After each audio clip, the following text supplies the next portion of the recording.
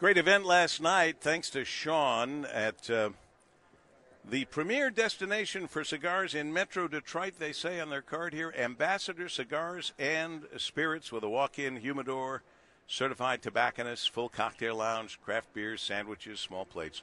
Thank you, Sean. They're there at 3614 Rochester Road in Troy, and Rod Alberts pulled it off again, a big cigar. What do they call that? There's a club, and I can't remember what it's called. Link, I'm sorry to bother you, but what's the cigar thing last night? What's the club called? The Grand Castor? Grande Castoro. Oh, no wonder it. Grande Castoro Cigar Club. It means Big Beaver. It's the Big Beaver Club, not to be confused with the Road. All right, but it was a great event last night. I saw Patrick Anderson in person yesterday here at the show. He's the principal and CEO of Anderson Economic Group. It was so nice seeing you in person. I never get to see you in person. In fact, even now you're on the phone, Patrick. Hello. Hello, and it was nice seeing you too. Turn him up. Here we go. Yeah, it was a lot of fun seeing you and some of the other folks down at the auto show. And of course, great being at the show. I mean, I'm excited about the show too. We're all excited about the show.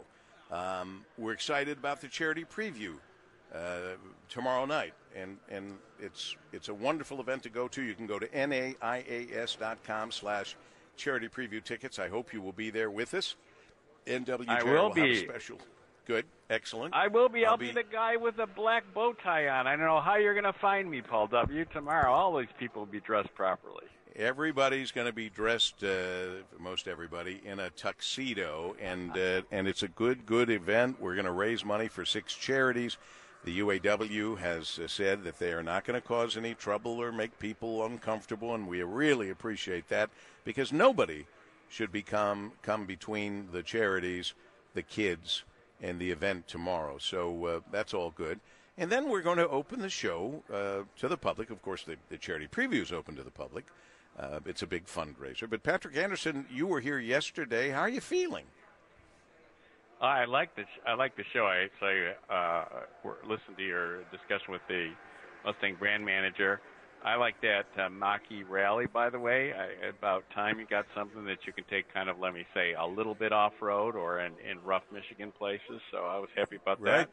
Saw some nice cars. I think giving people a chance to actually see what an electric car is like is a positive, as opposed to reading how great it is, but having that nagging feeling that maybe you'd have a trouble figuring out how to charge it. So all those things are good for the industry and good for the, really the cornerstone of the Michigan economy that we want everybody to know about. Well, it brings us to the other thing that you and I have talked about and that everyone is concerned about, and that is that at 11:59 this evening, we're going to find out if magically something has been worked out between the automakers and the auto workers. I am not holding my breath. What about Patrick Anderson, principal and CEO of Anderson Economic Group? And you're in this position a lot of times to look at these things, and we're very concerned about a strike and what it would cost, not the auto industry. We're talking about the entire United States economy if this happens. I am concerned about this, and as you know, Paul W., we've been talking about this now for a month or more. Our Anderson Economic Group estimate is that a 10-day strike against all 3 of the automakers would cost us $5.6 billion, a lot of that concentrated in and around Michigan and Ohio, Indiana, out in Chicago, where they're building some Ford products, in Missouri, and parts of Texas, where they're building Suburbans. These are the auto assembly locations. They're concentrated in the Midwest, and Michigan's the heart of it. So if there is a strike, first thing is workers lose wages. This isn't some kind of Wall Street loss. This is a loss of people who are, driving up I-75 right now as we speak, going to, pick their kids up or get their groceries or going to work. So we're going to lose a lot of wages. We're going to lose suppliers are going to be in a tough position. And, of course, the automakers are going to be in a hard position, too. So we'd like to avoid a strike, but, that's the system we have. And the UAW has every right to ask for big wage increases, and the automakers have every right to say, well, we need a sustainable contract. And Exactly right. There we are, about 12 hours from now. I understand their feeling when the auto business is really going well. You and I have been around a long time. It's a roller coaster. It hasn't been lately, but it has been really. But so you put a contract together where the workers really benefit from when things are going well, but you have to have the other end in there. It has to be fair so that if the business goes really bad, and I'm not just talking about the bonus they get because it goes well beyond these sometimes fabulous bonuses they get. There's going to come a time when the industry is down so much, especially the American industry, that they would have to take some cutbacks, and I don't think they want to do that. They've done that in the past. They still are upset about many of the cutbacks they've done in the past, so that's going to be a tough sell, I think. But, we'll see. Absolutely.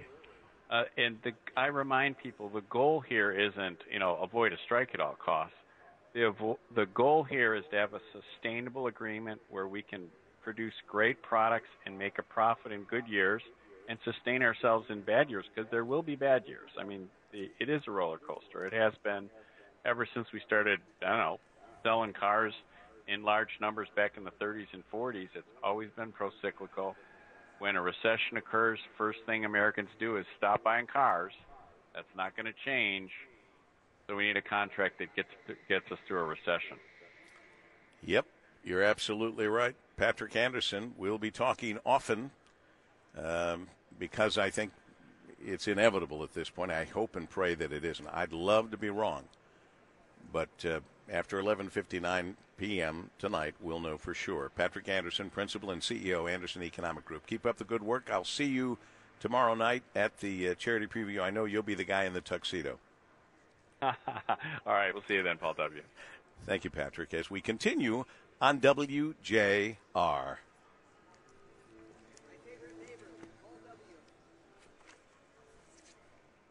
Nobody wants to replace their roof. It's an unplanned expense. Choosing the right company used to be very stressful. Not now, not with Victor's Home Solutions around.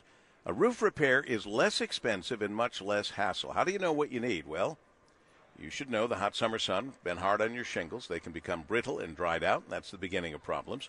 Victor, the owner of Victor's Home Solutions, says he sees roofs every year that were beyond repair because a minor problem was allowed to fester and become major damage.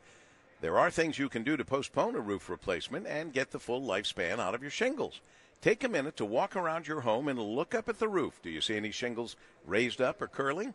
That's a sure sign of damage that needs to be addressed. If you see damage or if you're just unsure or you'd like an expert opinion, do this. Call Victor's. They'll be out within 24 hours to do a free 21-point inspection. It is the most comprehensive in the industry. They inspect your roof from above and below, in the attic, too, for that very important attic ventilation. They're going to get a comprehensive picture of what your roof needs. They'll go over their findings with you point by point and discuss what the next steps are. It might be a repair. It could be a whole replacement.